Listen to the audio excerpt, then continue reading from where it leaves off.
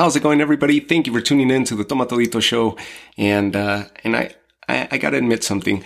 I had some show, or at least one of the episodes pre-recorded already early in the week, and I knew I was going to be traveling. I figured some of the episodes are going to be posted late, as they will be. By the time that you get to hear a lot of the episodes this weekend, you'll notice that some of them are already backdated, or at least some of the information or the events may have happened. Now there's an episode that I ended up scrapping as I was listening to it. I didn't feel totally confident about putting it out because it wasn't doing justice. It almost felt like I was coming across as too much of a hater or not giving the respect necessary to Sarah Meta. And the episode was going to be the preview episode that I was going to put out against Golovkin and Sarah Meta. So I listened to it, and right when I was going to release it, I ended up scrapping it. I figured I wasn't doing justice by him. I wasn't giving him much of a chance.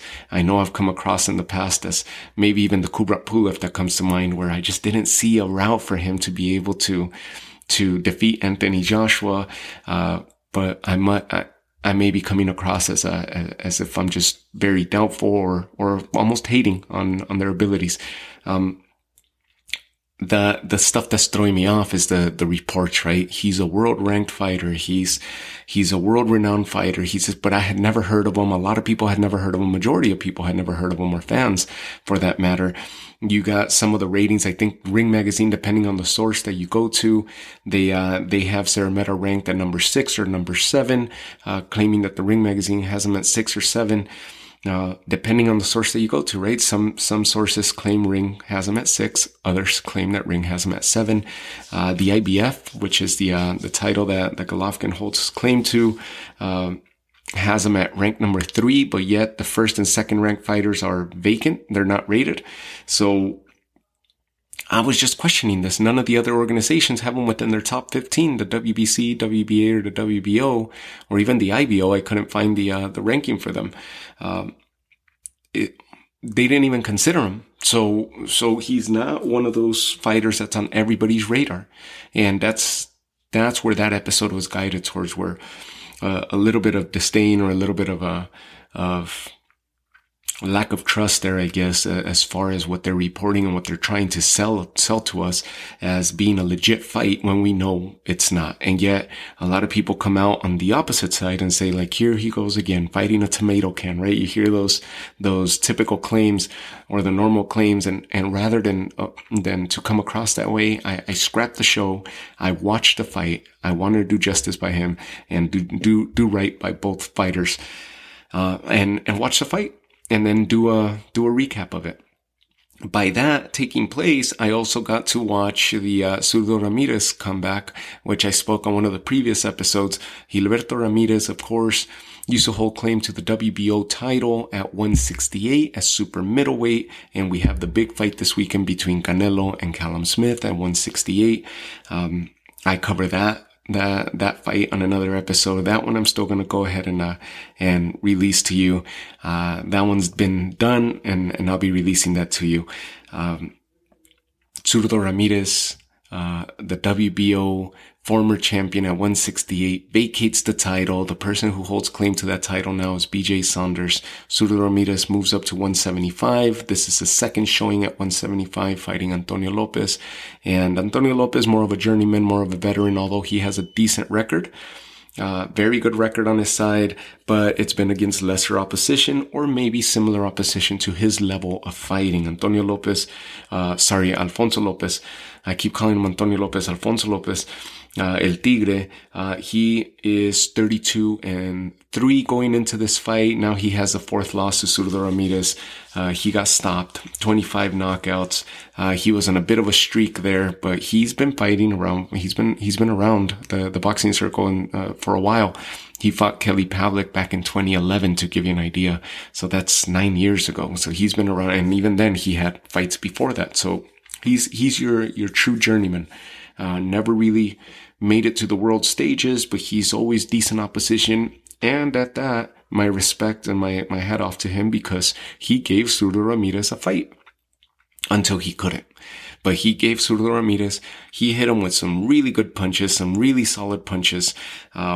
He went at him. He made Zurdo Ramirez earn that victory. And of course, as Zurdo Ramirez started shedding that rust, that ring rust from nearly being away from the ring for nearly 2 years, as he ends up, coming in, getting his gears going and coming into his own towards the middle of the fight, he drops Alfonso Lopez early in the fight.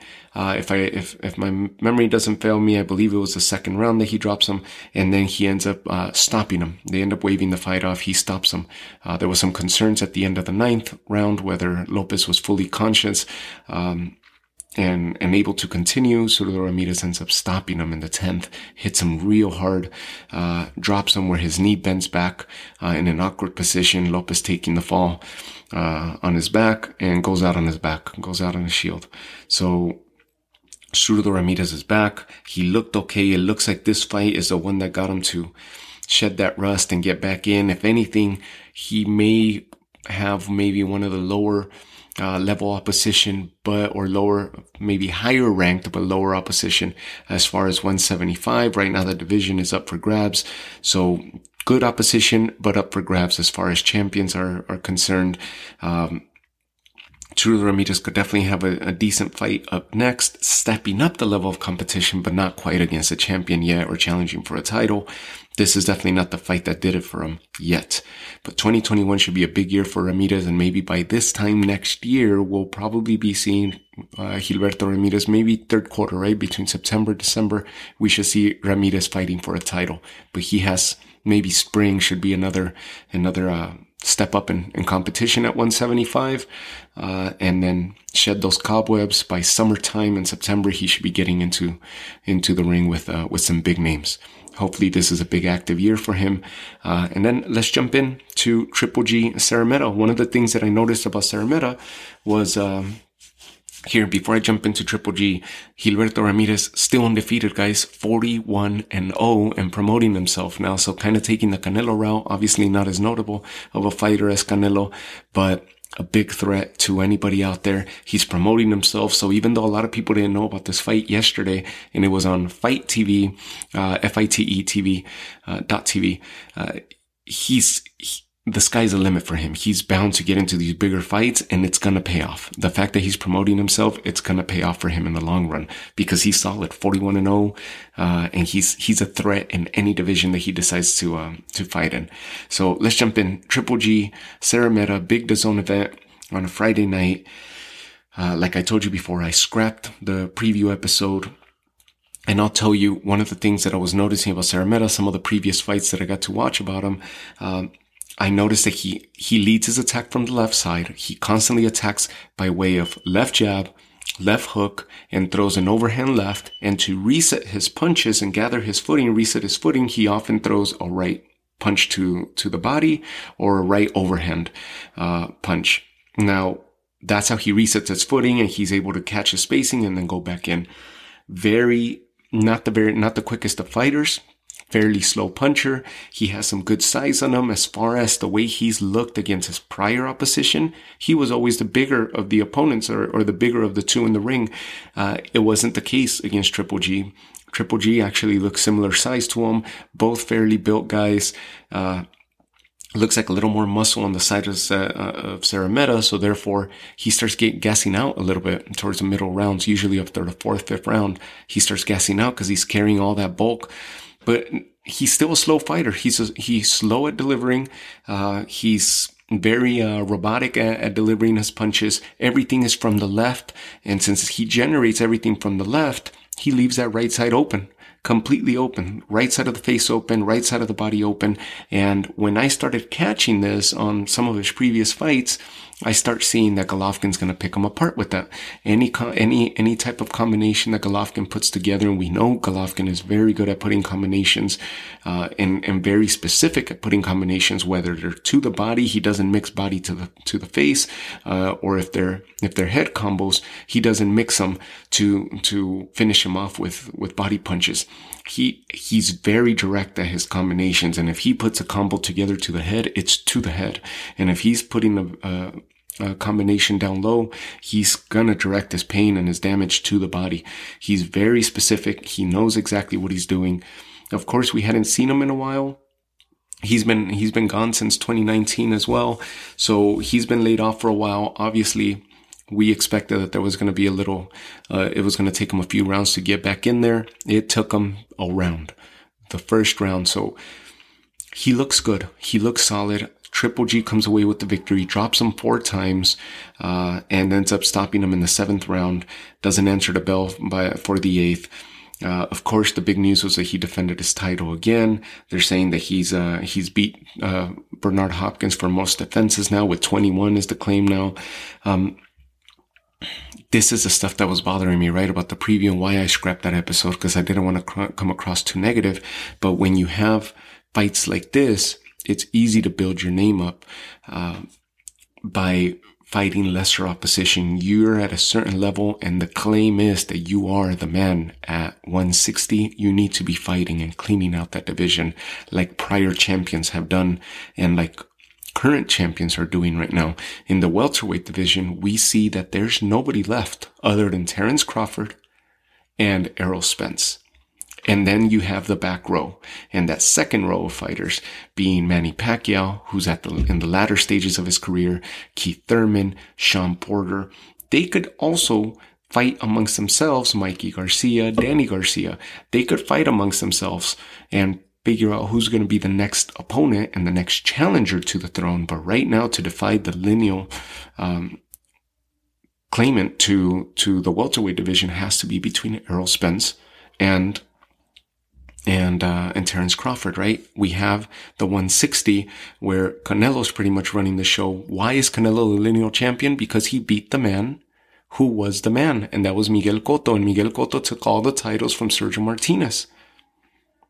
So that's how the lineage passes down, right? Now, Canelo Alvarez holds the franchise title to the WBC franchise title in the 160. He's the super champion for the WBA, and he also holds the ring title, right? The lineal title there.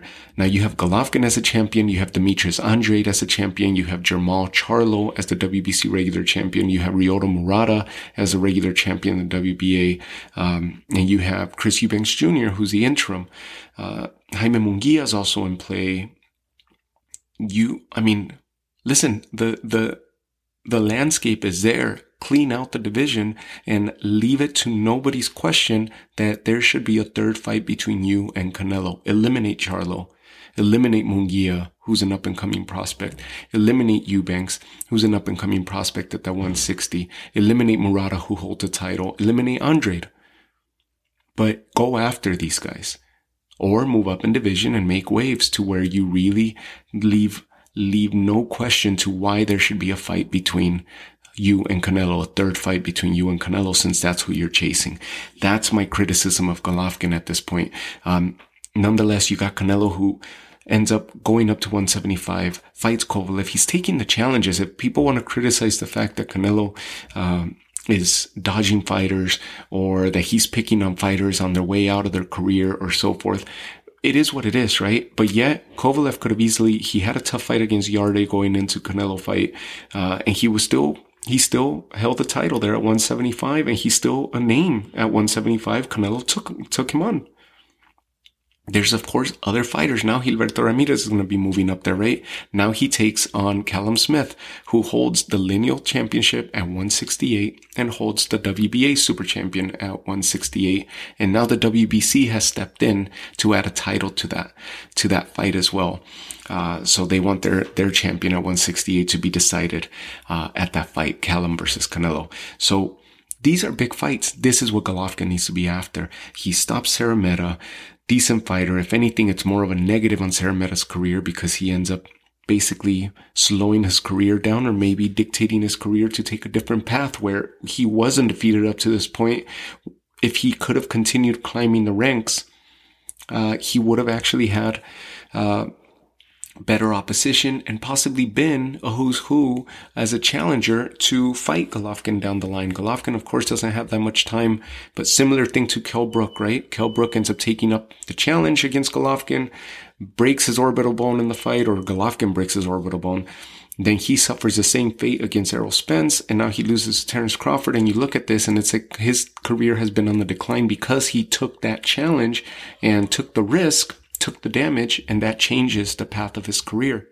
So if Golovkin is going to do that, do it to fighters that are already up at that level or claiming to be at that level. Serrameta was nowhere near there. He was nowhere near there.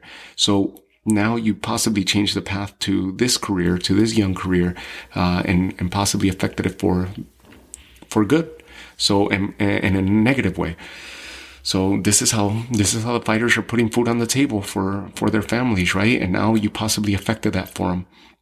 Everybody knows the risk when they're stepping through those ropes, right? And of course, for Serrameta, it was a huge upside to be able to defeat Golovkin. So, hey, you got to give it to him for having stepped in there, but he wasn't ready. He's nowhere near at that level. So we gotta slow down a little bit with the glorification of Golovkin and saying that he's this and he's that. Look at the opposition, right? Same thing with Steve Rolls. Same thing with, who else? Curtis Stevens was another fighter that comes to mind. I mean, man, it's just, there's plenty of guys right there that are making claim, that they're willing to unify the division, and you're fighting these guys. So, to Triple G, to me, listen, he comes back. He looks good. He looks strong. The fact that it took him 7 rounds to get rid of this fighter after he dropped him four times, the credit goes to Serrameta in that sense, and the fact that he lasted, that he was just not willing to give in, not that easily, right? So a lot of heart and decent chin on Serrameta's end, for Golovkin. I mean, good. He got some work. He got some rounds in there. Now let's see if he actually steps up in competition instead of taking on another, unranked fighter or unrecognized fighter by most organizations. And hopefully he gets into a big one. My respects out to Golovkin. He's had a solid career, but the arguments have come up recently. Where do you rank Golovkin as an all-time great in the middleweight division? And to me, I don't even think he makes the top 20 at the moment. When you start looking at such fighters as the Four Kings, and you start looking at Nigel Benn and Chris Eubank, you start looking at fighters that left their stamp and moved on to larger divisions, right? But you got, I mean, who else do you have out there? Mugabe, who was a big name against Marvin Hagler. John Mugabe. I mean, you name it. Do your research. You'll see that Golovkin quickly starts dropping in stature based on what he's done, not just by record, but look at the opposition that he's been facing, and what he's done against the opposition that he's faced. The biggest name that he's gotten to date has been Canelo. From there, he got Danny Jacobs, questionable win, right? A lot of people thought Danny Jacobs pulled that out. Good that Golovkin got the win. Deverchenko, questionable win. A lot of people thought Deverchenko got it, but you can definitely make the argument that Golovkin at least took that by 2 rounds, right? If you rewatch that fight, I thought Golovkin at least took that fight by a couple rounds. Then the Canelo fight, right? Should he have won the first one? Maybe so. You're right. Instead of a draw. I get it. The second time, Canelo came after him, and even then it was a close fight. But this goes a lot to say, against his big fights and the big names of the division. This is the type of fight that Golovkin delivers. He looks massive and looks monstrous against lesser opposition. But when the names step up and he fights the top echelon of the division, this is the results that we see. So now we got to see him against Charlo, or let's see him against Andrade. Let's see him against Munguia or Eubanks. Let's see him against the other names that are already up at that level or making claim to be at that level. Nonetheless, good win for Golovkin. He retains his title, and let's see what 2021 holds for him. He's getting up there in age. He's 38 years old. He's got maybe 1 more year left, maybe 2 years is pushing it, right? To me, at least in my eyes, but he's definitely got a solid 2021 with at least a good 3 fights, maybe even 4 fights left in his career before he hangs up those gloves. And let's hope that he goes out on top. And all this could be ignored if he puts if he puts good showings against good top opposition at 160 and ends up unifying this division, leaving it to no question that this was his division and this was his time when he was active, even in the latter stages of his career.